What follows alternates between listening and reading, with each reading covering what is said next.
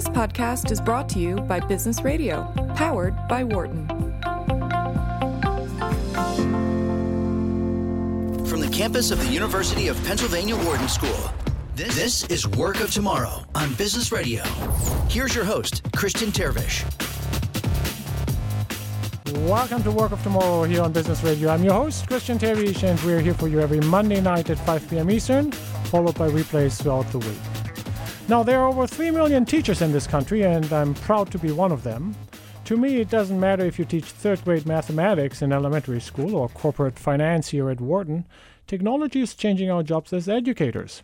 Kids learn a lot of things via YouTube videos or Khan Academy, and as we learned from McGraw-Hill and Lynda.com in an earlier show here, professional learning is changing as well. So the process of education and the role of technology in it is really of twofold importance in my show. First, education has many jobs as its own industry, and second, education will also be essential to help us transform our workforce in any sector of the economy. So once again, today we'll journey into the world of education. To help us understand these topics, I have two great guests. René Baton is the Director of U.S. Public Sector Education at Cisco, the largest network technology company in the world. And in the second half of the show, I will talk with Leah Belsky of Coursera, the company that pioneered the massive open online course movement. At this point, welcome, René. How are you? Hey, René, if you think back through your own education, what was the best educational experience you ever had? Is there a moment that stands out? I think, Christian, it was really about the professors who I had when I was in school, both at Santa Clara University and Stanford. And I think it was those professors who were, and teachers, as you mentioned, in K through 12 as well. It was those teachers who were able to engage in a conversation and really make the class interesting, regardless of whatever technologies they might have been using. Isn't it fascinating, right? We talk so much about technology, and back then technology might have been a PowerPoint slide, and nowadays you have all these kind of devices in class. And at the end of the day, a good professor with a piece of chalk is still the best learning experience there is.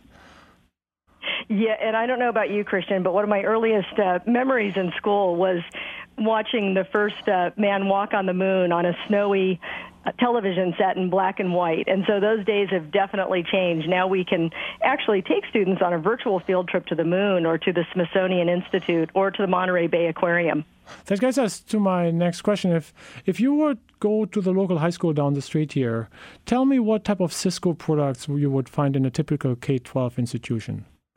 The products that we're seeing increasingly in our K-12 schools is certainly all of the underlying infrastructure to make the best technology experiences possible. So everything having to do with networking, routing, switching, wireless, and then certainly security everywhere. So as we see more and more connections to the internet, schools, colleges, and universities are realizing that they absolutely have to have secure environments for teaching and learning, student data, research, knowledge, and information. But I think the other thing that we're seeing that's so exciting in schools across the country is video in the classroom. Video and new collaboration technologies to create these immersive, engaging learning environments for students that help to augment that great teaching that we see across the country and the globe. So if I think about Cisco, I first and foremost think about the kind of the technology infrastructure that you guys have just been so influential in. When I think about Cisco, then in education and learning, are you just, in quote unquote, are you just putting in the pipes and the infrastructure, or are you also more in the application layers of this technology stack? That's such a great observation, Christian. We're certainly known as the company that built the internet. And so everything that you mentioned, the routing, the switching, wireless security. But what we may not be as well known for is that we're actually an education company. So we were founded out of Stanford many, many years ago by two IT professionals on the Stanford campus. We created the Cisco Networking Academy over 30 years ago, and we've actually put 6 million students through that program since inception. And that program is intended to help to equip students with skills in IT. We also have a broad range of IT certifications. So for individuals who want to go out and work in IT, we provide all of those Cisco certifications for them. The other thing that we do that's very exciting is that we have a number of different research partnerships with universities across the country, and we have solutions for education. So video and collaboration solutions that we have are really the best for creating virtual classrooms and virtual learning environments. So tell us about the use cases of virtual classrooms. I mean, for us here at Wharton, who with operations really in San Francisco and in Philadelphia, your telepresence solution has been influential for us. But as much as many high school teachers might enjoy being away from their students physically, the reality of most K-12 settings is probably still a teacher standing in front of the students. You're absolutely right. And the Wharton School is one of my favorite examples of innovation in terms of higher ed. But in K-12, we are seeing more and more virtual learning environments with video in the classroom. We have one example of a sixth grade teacher who actually schedules WebEx classes. So WebEx, as you might know, is a web conferencing tool in the enterprise, but it's also an amazing tool for education for virtual learning. So this sixth grade teacher schedules WebEx for every single class that she has, and students are able to log on even within the classroom because some of them might want to see the teacher over video. They might want to be able to have the content that the teacher is presenting on their tablets or their laptops visible to them. They use that tool to be able to interact and engage. And, by the way, if they happen not to be in class, they can connect from home. So if they might be homesick or they can't come to school, they can engage in that way. And I think what's important about this, Christian, is that this is how kids really like to engage and to learn. And this is the workforce of tomorrow. So this is how we're preparing them so that they can go out and get jobs in environments where they have to be able to be collaborative and engaging and interactive and use these tools to do that. Let's stay with that WebEx example for class for a moment. Spent a lot of time in the WebEx world, and then in my Coursera courses, I've gotten familiar with these kind of the more open courses. So the use case that you're describing here, Renee, is one, though, of the class is still intact as a community. The teacher just teaches through WebEx. So you have the 25 kids, of which maybe at any given day one of them is sick. So you have these 24 people in the room. One of them is following through WebEx conference from home because he or she is sick. Now, help me understand the value add for the 24 people in the room. What part of their learning is better? Is it that they can press on replay in the evening and just look at the recording? Is it that they can kind of doze off for a moment and press on replay? Is it that they press on fast forward and they can go into recess 10 minutes earlier? So where is the customer value here? That's such a good question. And I think the value is exactly what you said. So they can certainly press on replay. I don't know about you, but there were many times in my classes where I would have loved to have heard a replay of the lecture. I would have understood it much more effectively if I'd had that. So it is that. It's the ability to replay the lectures. But also there are some students who are really shy, and they may not want to raise their hand in class. And they would much prefer being able to ask a question through a web-based portal in this way. So there are collaborative rooms that are connected with WebEx, and they can go in and literally ask a question of the teacher that they may be too shy. They may be too shy to raise a hand. So they can ask a question. They can connect with other students in that class. And I think the other value with these integrated collaboration video environments is that teachers can pull in guest lecturers from anywhere in the world. So whether it's an expert in math or science or another really interesting speaker, they can use that same exact platform for that. Now, I'm an operations person, so I find the detailed dynamics always really interesting. So I think most of my students would rather want to have a fast forward or a skip button when it comes to my lectures, right? But I'm just kind of walking through the 45-minute math class on April 24th here in the Philadelphia local high school, and I'm just kind of trying to understand what is the benefit. So I like this idea of an anonymous chat element, right? Where you might be too shy to raise a question. You message the teacher saying like, look, Mr. Tervish or Mrs. Jones, I'm really struggling with this concept of a derivative in calculus, and could you please repeat this? And there's a certain kind of element of, it gives me a certain comfort that I can do this anonymously. I might feel shy because of Mrs. Jones is a very kind of authoritative teacher. I might not want to kind of come out in front of my peers asking this question. So I can see that. But A lot of the other benefits you're describing, having that kind of that person who kind of was the person who was up on the moon, or the kind of the expert who won the Nobel Prize, I just have a hard time seeing that benefit at the level of the high school. When it comes to a university and an open course where I have 10,000 kids, I could see these benefits. But that group of 25 kids, can't they just talk to each other, or is that too old-fashioned? Well, they certainly can, but let's take a broader example. So another example, and you talk a lot about operational efficiency, is in high school districts across the country, they may not have enough AP Calculus teachers, for example. So in one K-12 district, for example, they have 5 high schools. They have one AP Calculus teacher. And so rather than hiring an AP Calculus teacher for every single high school within that district, what they're doing is using Cisco telepresence to be able to scale that one teacher to teach AP Calculus to all of those 5 high schools within the district. So they literally have a telepresence room on each campus. So students on each campus can go to the telepresence room and they can take AP Calculus. So those students wouldn't have had the opportunity to take AP Calculus if the district wasn't able to, which they couldn't afford to hire these extra teachers. So all of a sudden now you have that efficiency of one amazing AP Calculus teacher who's teaching these students across the district that same course. In case you're just tuning in, you're listening to Work of Tomorrow here on Business Radio. I'm your host, Christian Terwiesch, and I have the pleasure of chatting with René Batton, who is the Director of U.S. Public Sector Education at Cisco.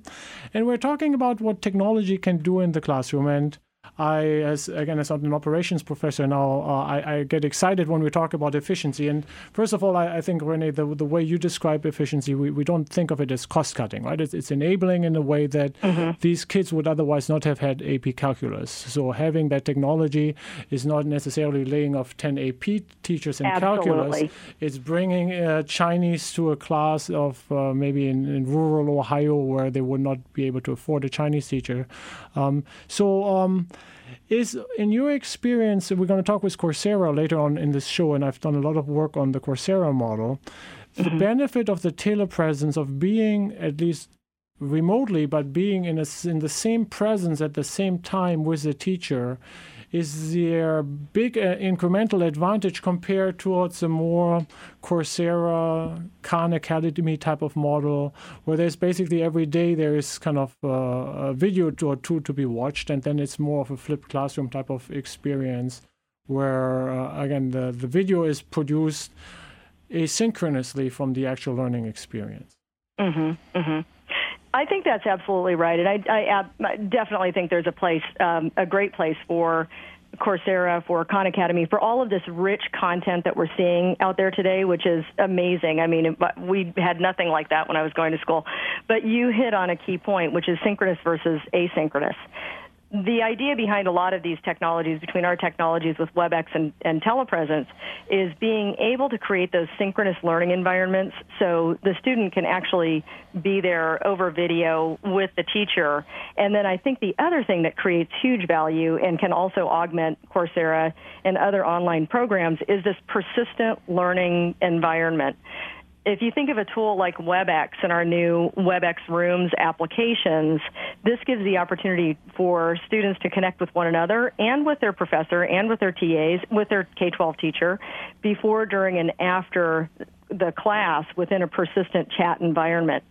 And that's exciting because then as we look at you mentioned applications in the API layer, now we have developers coming in who can develop applications against the WebEx Rooms application and create virtual tutors, virtual chat environments for students to really personalize the learning experience. How much into the actual content do you get? I mean, a lot was connected technologies in general. There's lots of beautiful data that is coming out, and in the world of big data, then that gives us opportunities to figure out that more students struggle on lecture 13 if it is delivered in this way rather than in that way. You could do some A/B testing, whether students learn faster in way A or in B. How much of that do you get into yourself as Cisco versus how much do you enable and have then other companies just operate on your platform? Absolutely. So when we look at data analytics, we really look at data in terms of the network. So what are the kinds of analytics? What's the sort of data that you can get from the network, from the wireless network, the wired network? And then what are the learning analytics? So we look at them in kind of those two different buckets, and then how do you bring them together? So we're not a content provider, but we are an enabler. So we are working with a number of different providers to be able to integrate WebEx within their learning, within their content applications. So we're looking at it from that perspective. As we look on the horizon, one of the future things that we're doing is how can we take the data from the network, from learning, from different content applications, and be able to help K-12 teachers, professors, to harness that data for better decision making so that they can then turn knowledge into wisdom. And that's really where we're going in the future, I believe. Knowledge into wisdom. That should be the title of my future career. I love that slogan, but help me understand a little bit the business dynamics of that. And so I mean, we talked a lot now about the use case, and I think you made a very kind of compelling argument for that.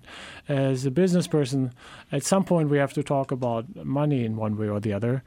So imagine I would be the principal at a local high school here. I have, let's say 1,000 students, teach from 9th grade to 12th grade, and I want to have a Cisco telepresence in my school, and I want to have a certain percentage, say half of my courses, benefit from the WebEx technology that you just described.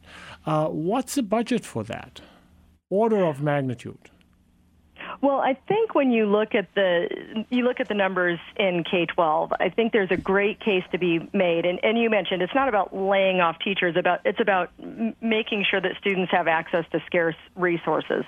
So I think one very valid metric is the number of courses that a high school or a K-12 district can offer based on this technology. They may not have been able to offer AP Calculus without this technology. So I think it's the number, quality, type of courses, number one. And I think the other thing is it's really about engagement. And how do you get students to come to school and engage, because their attendance matters, and schools are measured on attendance. And so they really do need to create these environments where students are going, they're completing their courses, and they're well prepared to go on to college or career. Now, you mentioned number of courses as an important metric, and I mean, we use that number here at Wharton as well. We're proud that we are the school with the most electives of any MBA program. And so number of courses I see as a benefit. So help me understand how this happens. So one way of doing it is that the high school that I'm now the principal of comes to Cisco and says, like, I need AP Calculus, or I need Bavarian language instruction as an AP course. Can I just basically buy it?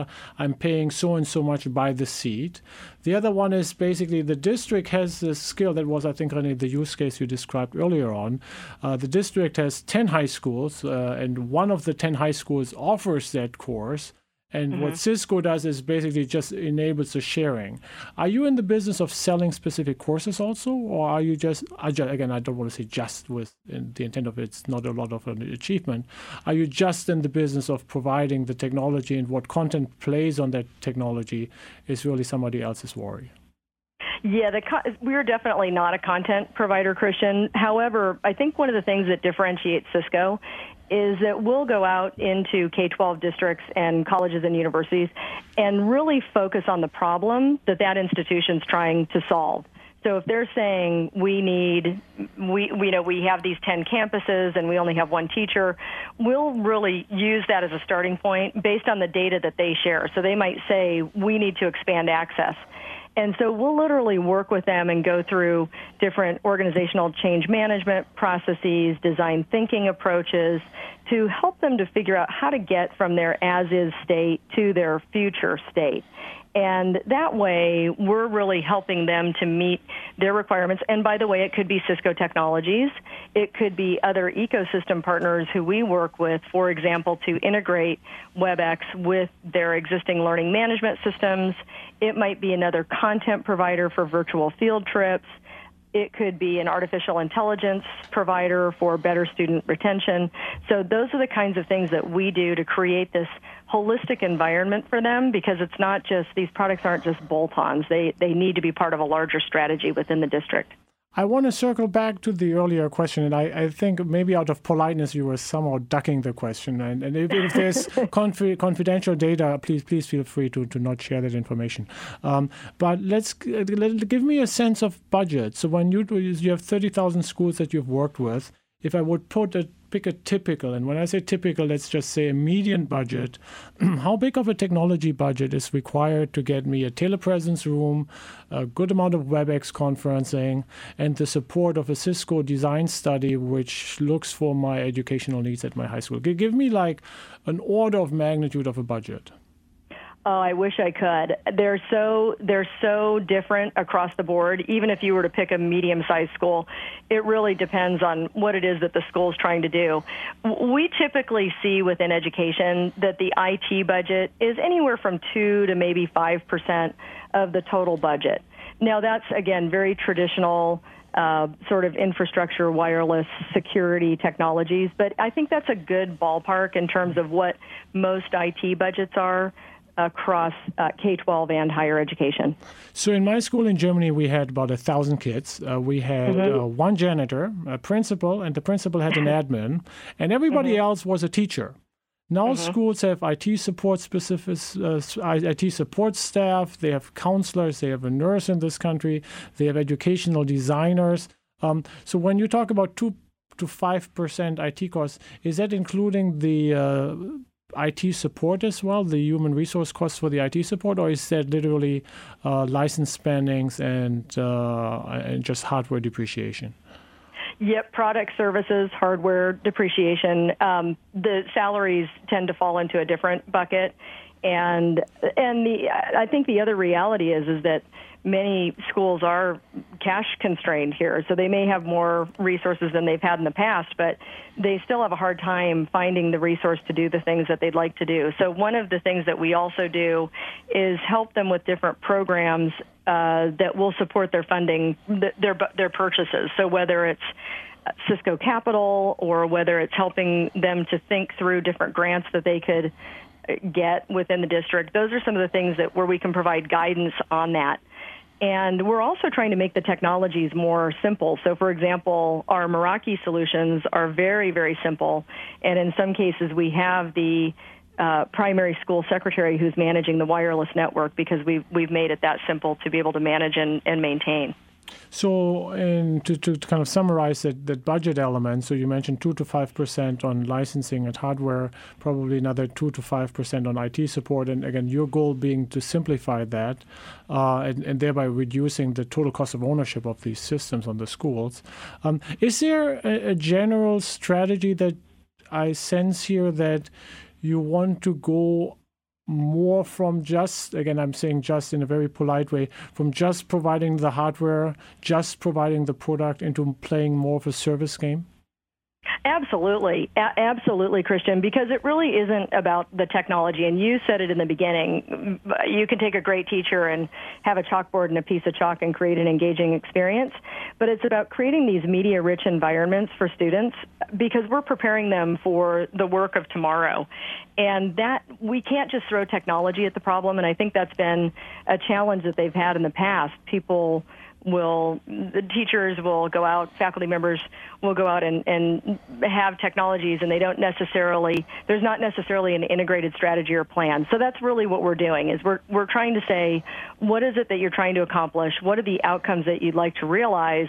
And then how can technology enable that? And there are all different kinds of approaches that they can take, but it really isn't about technology first. It's about what are you trying to accomplish first, and then how can technology help you to create these next-generation learning environments. Here at Wharton, we had the privilege and the pleasure of being at the forefront of a lot of that, and Cisco, as we discussed earlier on, was an important part of that. So I think there's one part of your business, I'm sure, is just rolling out these best practices to many, many more schools. What is happening at the very forefront? If you come up with, if you should tell our listeners, like 5 years, 10 years from now, the cutting edge telepresence is new for many K-12 schools, but in executive education and business schools, it's something that is already 5 years old. What is going to be 2020? 2020 is so soon, sorry. What is 2030? What's education looking like in 2030? Well, let's talk about that. So I'd like to mention security first, Christian, because I think, again, with 50 billion connections, sensors, devices, things being connected to the internet by the year 2020, security is going to be a huge issue. And we talked about Cisco and the work that we do with research universities. And one of the things that one of our Cisco fellows has been able to do is to use artificial intelligence and machine learning to identify malware on encrypted networks. So we've actually been able to identify with our new Network Intuitive where there's a security issue, and then we're able to fix those without decrypting the data stream. So I think security is going to continue to be a huge, huge imperative in the future and on the horizon. I don't think that's going to go away. I think the next thing that we're seeing that's going to be very exciting is augmented reality and virtual reality for these more engaging, immersive learning experiences. So imagine a virtual anatomy lab, being able to travel inside the human arterial system. So that is definitely on the forefront. Again, I think everything having to do with machine learning and AI, not only for security, but to determine where a student is in the learning process and to help personalize the learning experience for them. I think we'll also see greater flexibility of courses and degrees and attendance. So imagine a student being able to put their own course of learning together based on different MOOCs that might be available, courses from Wharton, from other universities across the country. I think we'll see that. And I think we'll see environments where students can learn without limits. So they'll be able to learn anytime, anywhere, on any device. And this is the work of tomorrow. And Cisco is really at the heart of all of this with the underlying infrastructure, wireless security, leading-edge video and collaboration, video in the classroom, our investments in research and for innovation, and our continued investment in equipping the workforce of the future with the Networking Academy and new IT certifications. Says Renee Patton, the Director of U.S. Public Sector Education at Cisco. Thank you so much, Renee. Work of tomorrow is what Renee said. Somebody ought to create a radio show with that title. I love it. In case we need to take a short break right now. When we come back, I will welcome my second guest for today, Leah Belsky, who is the Vice President of Global Enterprise Development at Coursera, the company that pioneered massive open online courses. You're listening to Work of Tomorrow. I'm Christian Terwiesch, and this is Business Radio powered by the Wharton School and Sirius XM. We'll be right back.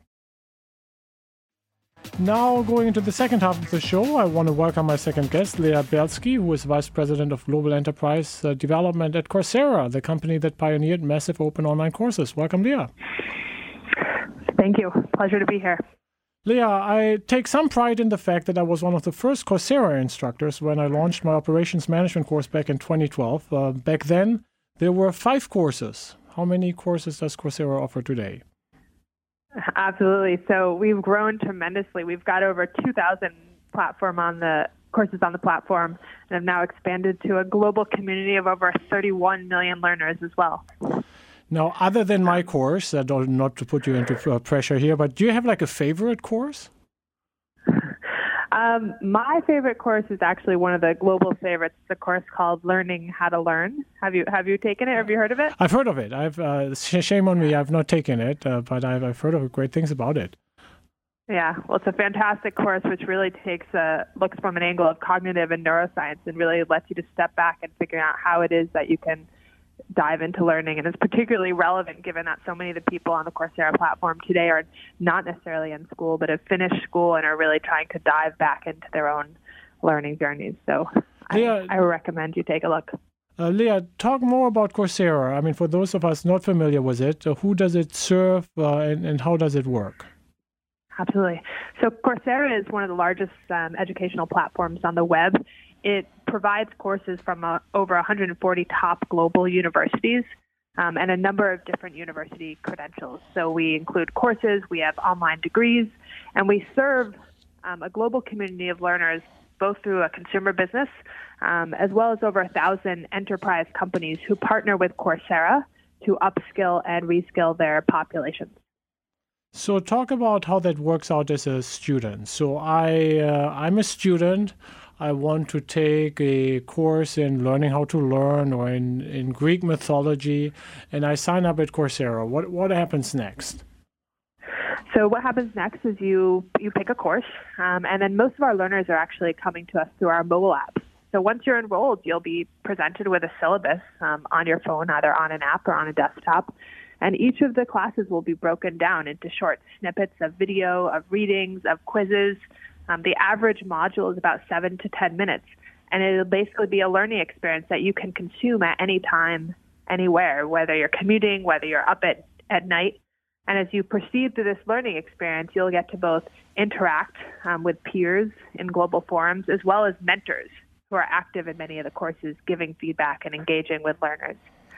And So should you finish, which we hope, yeah. Which I hope I was just heading there. Go on. When you finish. So for those who finish, you earn a certificate from the university from which you've taken the course. And this certificate has value in the world. It's actually one of the most popular. The Coursera certificates are one of the most popular on LinkedIn. And you can take this certificate, put it on your CV, put it on your LinkedIn profile so that the whole world knows that you've earned these skills. One critique that has always driven me nuts, but a common critique is these low completion rates. And I've always argued that, well, of course, if you let me enroll for free, why should I finish the course? But from the people committed to, or reasonably committed and going like at least the first quarter through the course, to the people finish, what's the kind of retention rates of people who started the course towards their certificate? So the retention rates are about 60% if you look at paid learners and you also look at enterprise learners. And, it's an interesting, as we've dug more into this, some people learn because they want to complete a course and they want to get a certificate. Others learn because they want specific skills, and so they're sampling a bunch of different courses. So we actually feel quite good about the completion rates among committed learners. Another thing to know is that a huge population of learners is now going through our online degrees, and there the retention rates are breaking the industry standards. They're about 93% of learners who are proceeding through our degrees are continuing and progressing. Leah, would you feel offended if I would call Coursera as a retailer of courses? Is the term retailer something that feels inappropriate for you, or? Because you're not creating these courses in the sense that it's the universities, it's professors that are creating courses and put them into your store, and you're doing the tremendously important job of matching that course with a learner. But you, other than providing the platform, you're not producing yourself. Are you a retailer, or is that missing the point? No, I think in many ways we are a retailer. We think of ourselves as a global educational marketplace, but not an open marketplace. Like you might see it at Craigslist, something much more akin to Amazon, where you have highly curated, high-value products that are there because people have reviewed them and they're getting results from them. But absolutely, we are the intermediary. It's our partners who are creating the content, both university partners and top-tier technology companies like Google and IBM. And we think there's huge value in the world of being this intermediary platform between learners, educators, and companies, and that's where we focus. How does this process of curation and creating a course works now? So I have loving memories back then in the old days, so to say, when I put my course online and I got stuck. I would just set up a Skype meeting with your CEO, Daphne Koller, and she would help me with the problems. I would imagine with 2,000 courses that doesn't work anymore. So how much labor is involved on your end if there is an enterprising, an ambitious, a motivated, a talented instructor from a university who wants to put his or her course up on Coursera? How much work is there still involved? So certainly these days, most content creators are not getting on the phone with our CEO. But there's many content creators now that are engaging with the platform without talking to us at all. We have technical support folks who can get on the call and answer questions, but the platform has advanced now that a lot of the pedagogical advice, the sequencing is built into the technology. Where we do get on the phone is we have a team of teaching and learning specialists who are often, before a course is launched, more at the conceptual stage, helping professors and helping educators figure out how to break down and structure the course so that it can be most effective on the platform. But otherwise, it's largely self-serve. It's self-serve, though. One of the things I also enjoyed was your community aspects, right? Because you have your platform is a technology where people don't just interact with me or my teaching assistants, but they interact with mentors and each other. Tell us more about that part. Yeah, absolutely. So those who are teaching on Coursera are brought into the community in a couple of points. One is up front, where we hold content creation workshops where you're exposed to learners, you're able to define the target learner that you're looking to educate, you're exposed to other teachers, you're exposed to expert pedagogy specialists. And then once courses are launched, we often have our professors being active participants in the forums, engaging with students, engaging with mentors, getting feedback from mentors.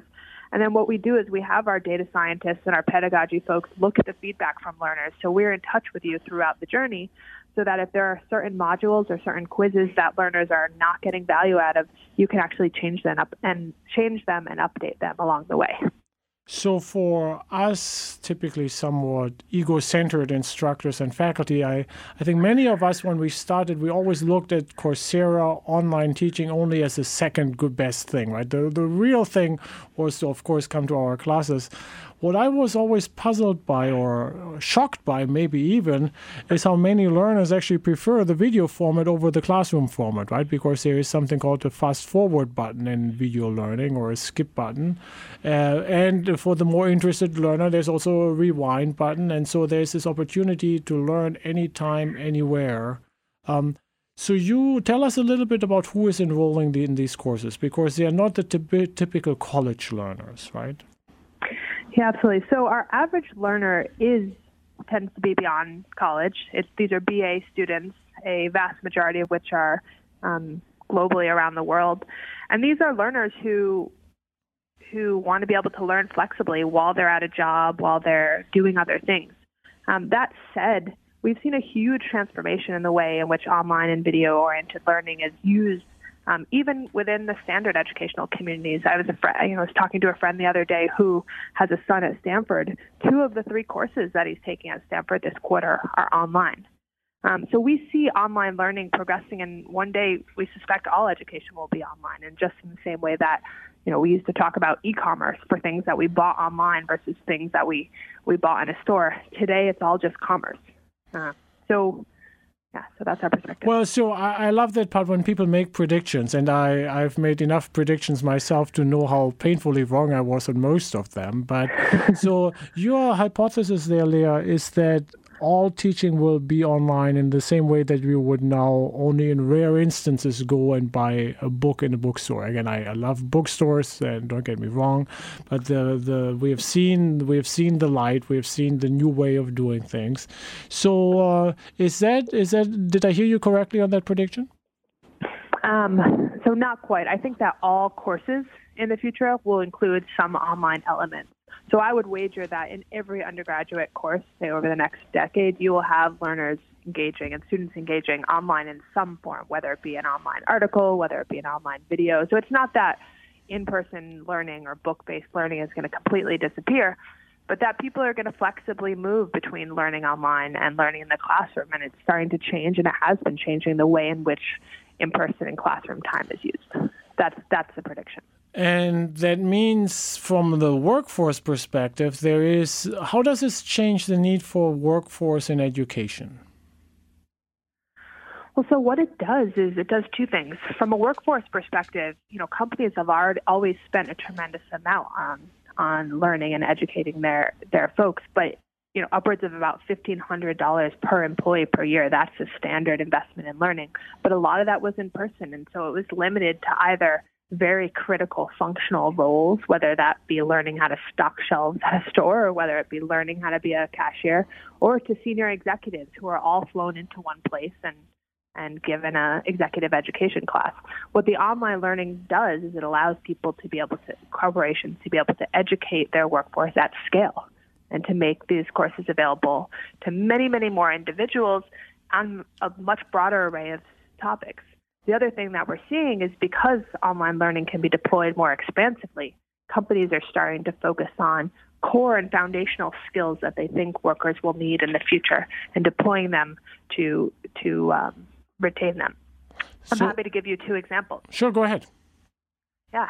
So I'll give you 2 examples of the way in which we see online learning being increasingly used in a corporate context. One is a company named AXA. So AXA is one of the largest international insurers. And what they've decided to do is to make Coursera available to all their learners. They've mapped Coursera to specific skill sets that they think the insurance industry and people in their company need to attain in the future. And look, these are insurers. These are actuaries who realize that their career is going to be completely disrupted by the advent of new data and data scientists. And so they realize to be impactful in the insurance industry in particular, they need to develop new skills in data, in digital marketing, in business analysts. So that's one great example. Another great example is a company named L'Oreal. L'Oreal is one of the biggest fashion brands in the world, and yet they need to be very concerned about startup cosmetic brands like Glossier or others that will just launch on the web with very little brand marketing and suddenly become the great new big thing. So they too have launched Coursera to their employee populations so that their employees can learn things like digital marketing, can learn things like data, and learn how to innovate the way in which the latest startup companies might do as well.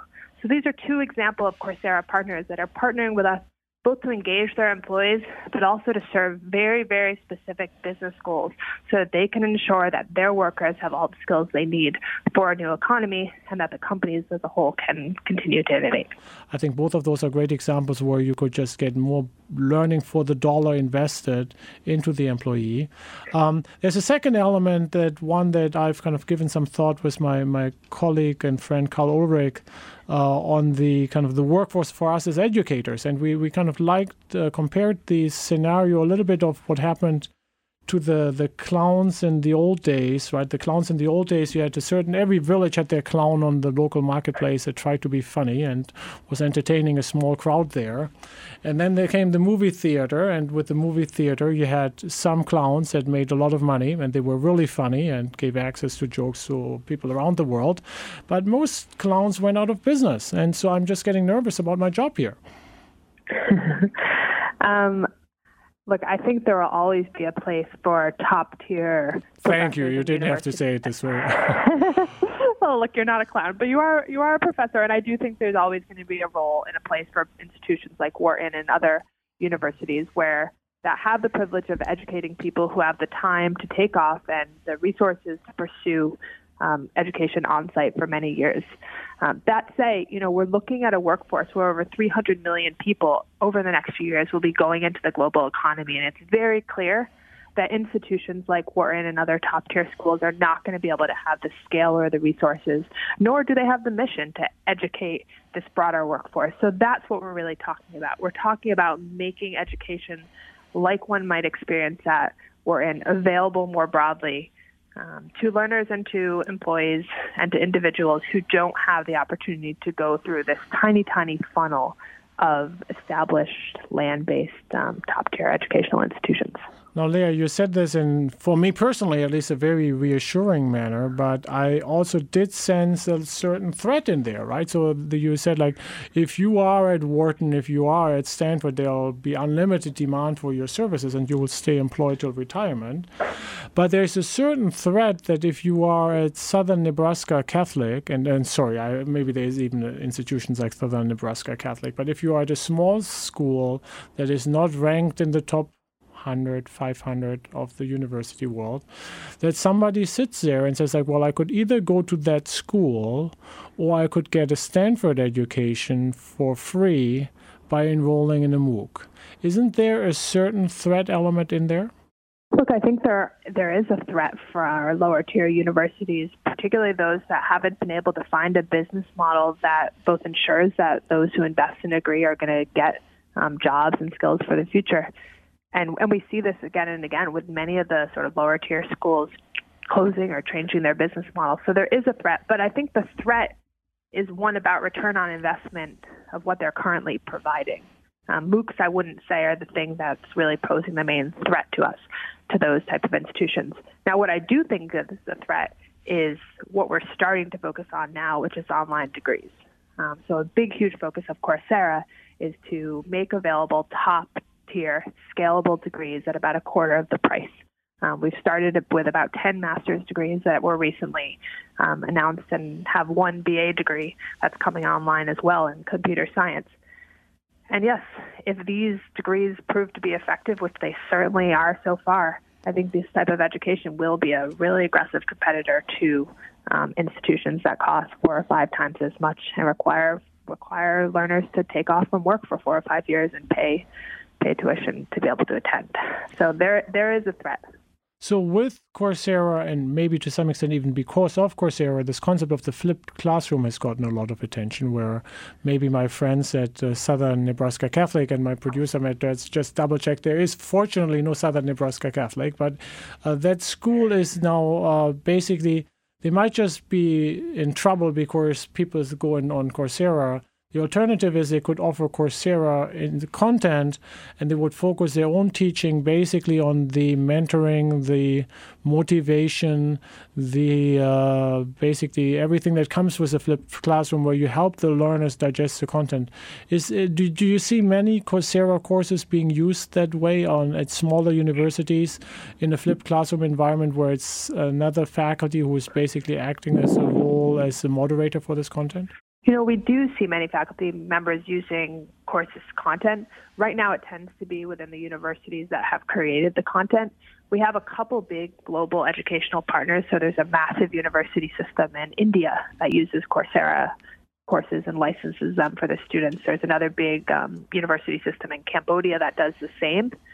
But it tends to be in the same way that you would have a bookstore on campus sponsored by Barnes & Noble or Amazon, and send your students to acquire those courses. In those examples, we don't see the use of Coursera as fundamentally changing the business model of the university, though it may be changing the way that professors teach and engage their students. So you mentioned this idea of a return on investment earlier on, and since this is business radio, at some point we have to talk about money. So how does Coursera make money? Absolutely. So Coursera makes money through 3 different ways. One, we charge a subscription fee for our courses to consumers who choose to purchase those courses. It's about $50 a month, and then it's discounted in other regions. Second is we make money by partnering with companies who roll out these courses to their employee bases and pay Coursera a recurring license fee. And 3, we make money through our online degree partnerships, where students who pay tuition for the online degrees, largely paying it directly to the university, we then share in that revenue as well. So it used to be the kind of "we love learning," and I hope the slogan has not changed, but is it fair to say that as the business matured and you've proven with the number of learners, the number of courses, there is really a big opportunity here? Is it fair to say that the last couple of years have been a little bit more on the business emphasis? I think it's both. What I personally love is Coursera, and I'm someone who's come both from the international development sort of philanthropic space as well as hardcore startup environment, is that we're seeing a correlation between the revenue we're able to drive as well as the expansion of global access. And for sure, Coursera has honed in on a business model that's going to be incredibly powerful and now allowing us to scale this company. But in so scaling, we're also able to push these courses, through marketing dollars to more and more learners who might never have known about Coursera, never had the opportunity to learn in the way they now can. If you think about any university, I think there's always a certain privilege that we have in the university, especially if the university sits on big endowment, as we have the luxury of being here at Penn, where certain courses play in more money than others, so to say, right? I mean, if you look at teaching subtleties of the Bavarian language in Philadelphia here, you might basically not get a lot of tuition dollars out of that course, and you have to bring in a Bavarian teacher for fairly big resources. Versus if you're teaching a certain course like Introduction into Microeconomics, there are many students, and it might not even cost you a lot of delivering this. When you think about courses that you want to have in your portfolio, how important is that element of the kind of the financial value, the business value, the things that, again, we in the university would have gone through, but it's a little broader than just learning. It's really like professional skills. It's really the people, the market segment in education where people are willing the most to spend the most money for. Yeah, no, it's a great question. When we look at what type of content produced in courses to produce, we're essentially looking at demand. And so what you basically can look at is both historical trends on the platform as well as trends in the labor market. And so in some cases, it ends up being courses in data science and business fundamentals, skills that have already been flagged in the broader economy. But part of the reason we also expanded our portfolio beyond the universities to bring in companies is that we've also seen a demand for really applied content that are not the type of skills that the universities have traditionally taught. So to give you an example, one of our major partners right now is Google. Google has launched both a specialization, a certificate in information technology, which is designed for learners who have no technology experience to go from zero to within 8 months being able to have a full career as an information, as an IT technologist in a company, as well as with the Google Cloud team. Google Cloud has realized that in order to expand their economy and expand their ecosystem of skilled professionals who can use cloud, they actually need to train technologists in core cloud fundamental courses. So we've done people like Google to complement the foundational learning that we're seeing the universities provide. How do you think of your competitors, or do you think about firms like lynda.com or edX as competitors, or what is your relationship to them, or where do they fit into your mental model?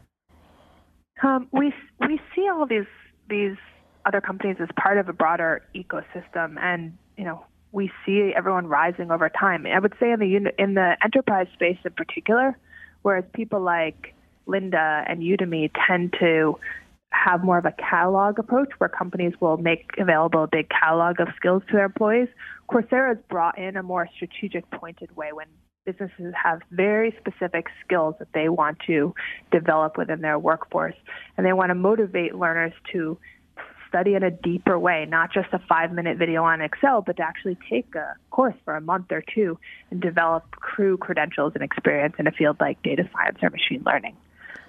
So we see a nice overlap among all these companies and have really seen sort of the unique role that Coursera has to play with its university partnerships in this broader educational technology ecosystem. So for you going forward, it's really the act of curation and finding a certain product market fit that is critical from just being a catalog provider.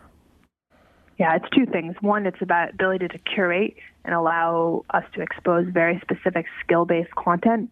And two, it's about focusing on credentials and making available credentials from our top-tier partners for people who want to both learn but also earn a credential and have a true impact on their careers moving forward. Says Leah Bielski, the Vice President of Global Enterprise Development at Coursera.